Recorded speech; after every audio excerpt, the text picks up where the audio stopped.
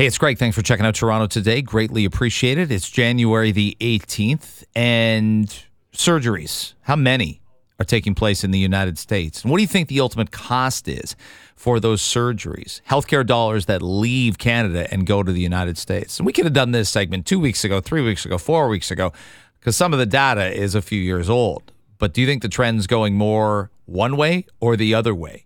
I think we know the answers to this, regardless of what you thought of Monday's announcement. So let's talk about it and where surgeries are going, how many, and you'll hear anecdotal evidence as to why people are making the decisions they're making, including a woman flying from British Columbia to Oklahoma City in Oklahoma to get their particular surgery done. I want you to hear that coming up on Toronto Today.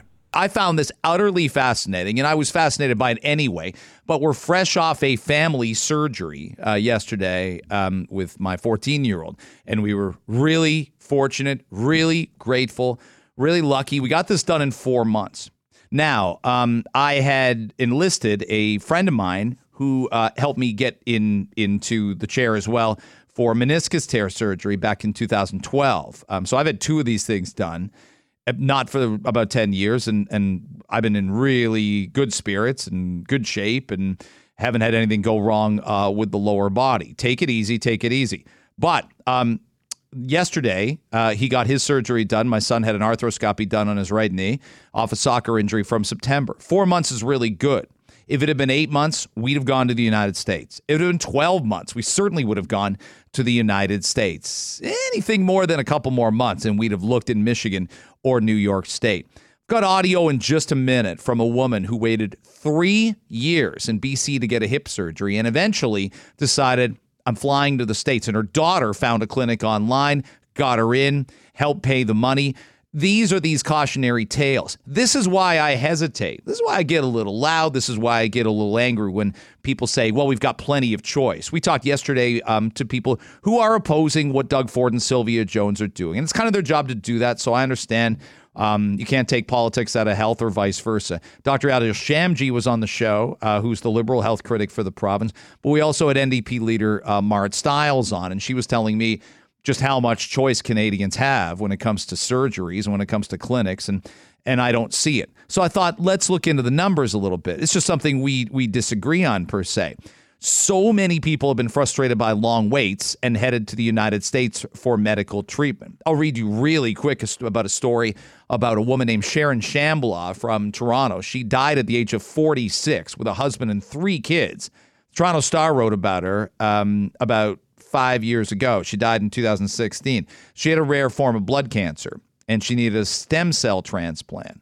So they looked for a donor, and they went to St. Mary's. Now, I know St. Mary's really well. I played hockey and baseball there. They were always better than our teams, but about 160K east of Toronto, you could find St. Mary's. And it was one of 3 facilities in the province that could give her life-saving treatment. They had an 8-month waiting list for transplants. Now, that seems pretty good, 8 months. But because her blood cancer was so advanced, 4 months after her diagnosis, she said, I can't wait. And she went to Buffalo for treatment. Cost the family $12,000, and it was still too late. She died at age 46, as I said, leaving behind a husband and 3 children. So, look, Canada's publicly funded system, I think, is pretty strong with preventative care and pretty strong with immediate medical treatment. We have great doctors. We have great nurses. We have hospitals everywhere. But the problem is everybody wants to access them. And a lot of what's been exacerbated by surgery delays and people not getting proper screenings is there's been a rush. So we're really, really far from perfect. And we already know healthcare is not entirely free for us in Canada. It got me thinking, though, how many people crossed the border for surgeries? How many people did exactly what this woman did? Unfortunately, it didn't work out and it wasn't successful. But as I said, I'm going to play you audio from somebody who did. Here's the number. In 2016, 55,000 Canadians, I was shocked by the number, sought serious medical treatment in the USA and traveled specifically for that purpose.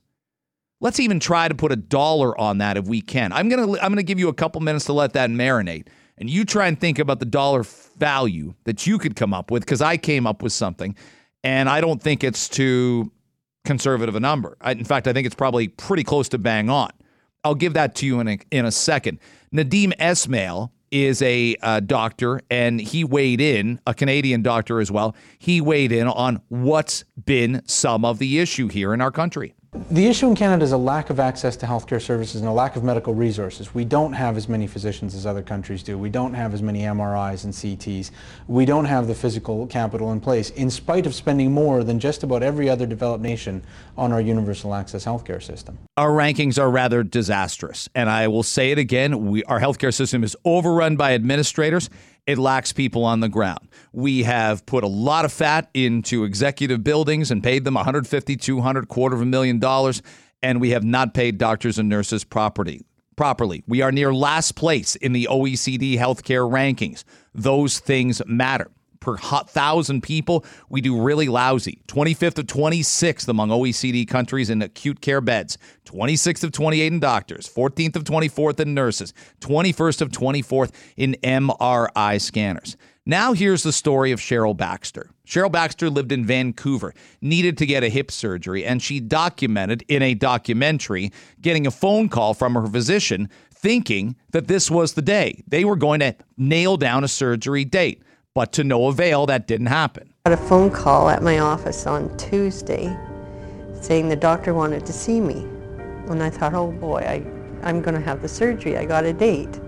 But when I got there, she said, the doctor in Red Deer no longer is going to do your surgery. And so then I had to go back on the hip and knee replacement list. It's been over 3 years that I've waited. When you go see a doctor, they don't even look at your face anymore. They just look in their computer screen. All you are is a name and a number. Okay, so that's harsh, but she gets an opinion. As importantly, she gets a vote. More importantly than the vote and the opinion, she's been through the system. She's relating an anecdotal experience that might be foreign to me and foreign to you, but she gets to weigh in on that front. So what ended up happening? A 3-year wait. She'd done everything right. She pays her taxes, minds her business, two things Eddie Murphy recommended the other night.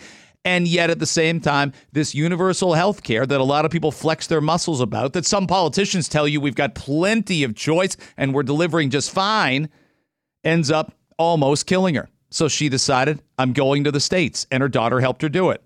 People always ask us, well, how come you had to go over to the States to have your surgery? And I said, because I couldn't get it done here. I have no idea how long that it would have been if my daughter didn't go online and she found Timely Medical. And within 2 weeks, we were flying to Oklahoma, had the surgery, and back again. Yeah, her daughter may have saved her life here. So I thought about the 55,000 I brought up earlier. 55,000 sought serious medical treatment in the United States, traveled specifically for that purpose. Let's try. So that's 2 people at least, maybe it's 3, going to Oklahoma City and flying from British Columbia. I'm gonna weigh in and say it's $3,000 a surgery with travel and expenses and equipment. And I think I'm being on the light side of that. If we'd have driven with our son and got a surgery in upstate New York, you're probably looking at staying over 2 nights. You're putting gas in the car. You're probably at 55,000 times 3,000. And I'm being I think I'm being really conservative about that number. That's $165 million of money out of our pocket of healthcare spending on doctors, nurses, surgeons, equipment, braces, crutches, you name it, medication, prescriptions, down in the United States that we could spend here. If only we were so brave. If only we were so ambitious. And that $165 million, by the way, is after tax for us. So Canadians have to make about $300 million to pay for those. I'm curious to get your feel, and you can text the show 416-870-6400. Have you had to do this? Would you do this?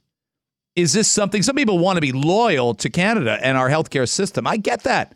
I'm totally understanding about that. But if you fracture your hip, you need radiation therapy, your kid is not well, and a doctor looks you right in the eye and says, how's 14 months sound?